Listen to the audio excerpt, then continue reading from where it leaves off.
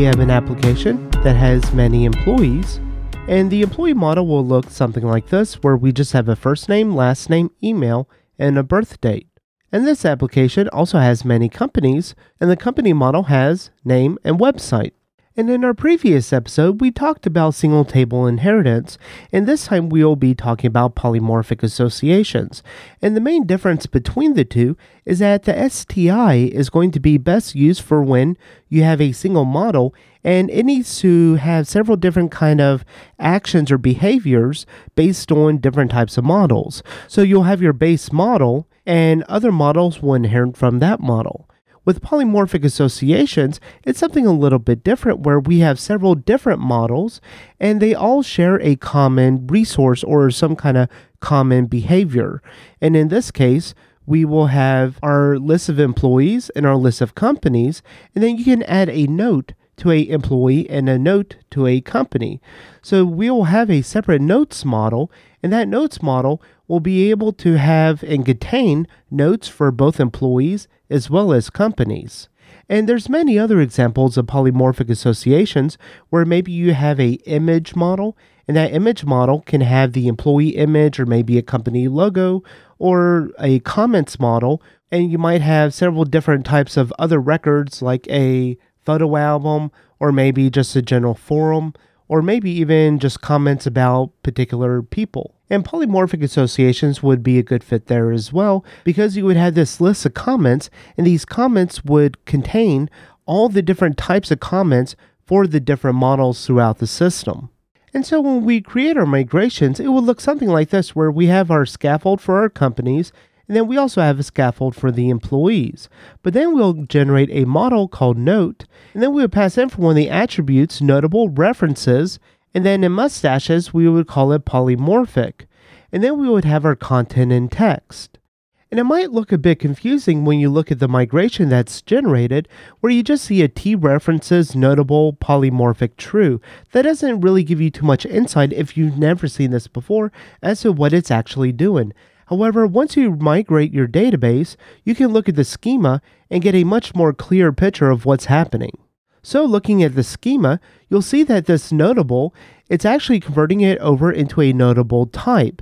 And it's also creating a notable ID, which is an integer. This also adds an index for you for the notable type and the notable ID. So when you say that it's references and it's a polymorphic association, Rails automatically knows to break that out into the type and ID, and the type is going to store some kind of value like company or employee, and then the notable ID will simply be the ID of the employee or the ID of the company. Next, we'll come into our note model, and we'll create our association with the company and the employee. And to do that, we'll need to reference the notable. And we can do that by saying belongs to notable polymorphic true. And Rails will automatically know that when you search on a notable, that it's going to look at both the type and the ID. And then in the employee model, we can say that a employee has many notes as notable, and then it will be able to reference this back to the notes and know that it's going to be a polymorphic association, and it should be able to then find all the notes for an employee. And then we would do the same thing for the company, where a company has many notes as notable. And then in our routes, we have our resources for companies and resources for employees. And then we can also add in our notes. So we can create a block that we can call resources and then pass in notes. And one of the things that we'll want to do is kind of break out our notes controller. So we'll have a primary notes controller, but then for each one of our associations for the companies and then for the employees, we'll want to break this out. And we'll do this because it'll make the code much cleaner. We will have some duplication of code, but I would much rather have some duplication of code rather than having complexity of code.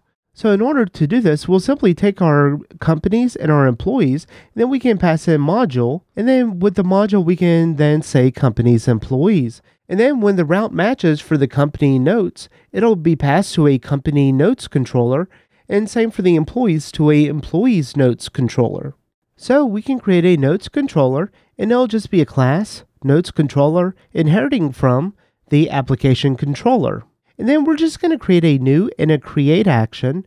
And then we'll have our private with the note parameters where we can require note and then permit just the content, which is one of the attributes on our model. So for the note, and this is where things get a bit more complicated because we have our association of companies' employees. So whenever a company wants to create a new note, we would typically do something like companies.notes.new. And same way for employees, we would have employees.notes.new. However, when we are working with a polymorphic association, that's not really efficient. So we can create some kind of generic instance name like notable. So we would have our note equals at notable.notes.new. And we would need to set this at notable to the companies or the employees. And likewise, when we create our note, we would want to have something like at note equals notable.notes.new, and then we would pass in the notes parameters. And then we save the note, and then we redirect to the at notable, and this instance variable again is going to be the company or the employee. So because we have our routes where we have the module for the companies and module for the employees, we can actually create a notes controller within the companies and then a notes controller within the employees folder under our controllers. So our notes controller under the employees, we would have a class employees notes controller, and this is inheriting from the notes controller. So we have our primary notes controller, and then we're inheriting from this, and then we're adding stuff in here like a before action set notable. And in this case, we're setting the instance variable notable to the employee.find, and then we're passing in the parameter employee ID. And similar for the company notes controller, again, we have our company's notes controller, and this is inheriting from the notes controller. We then have our before action set notable, and this is setting the instance variable notable equals to the company.find and the parameters company ID. And one nice thing about this is that if you have a special action that needs to happen when you're creating a note for a company, but not necessarily an employee, then you can create your own custom create action. And when you create an action in here, if you call super, then that's going to inherit from the create action of the notes controller, and it's going to do everything within there and then do the following actions. So it wouldn't make too much sense in this case since we don't have anything different. However, if you wanted to create some other kind of action, or maybe you're notifying someone that something is happening, then you can call a notification job, and then you can call super so everything else would normally happen. So then when we get into a show page for a employee or company, we can create a form, something like this with a form width, model, employee, and then a note new, and then local true, and then pass in our form variable.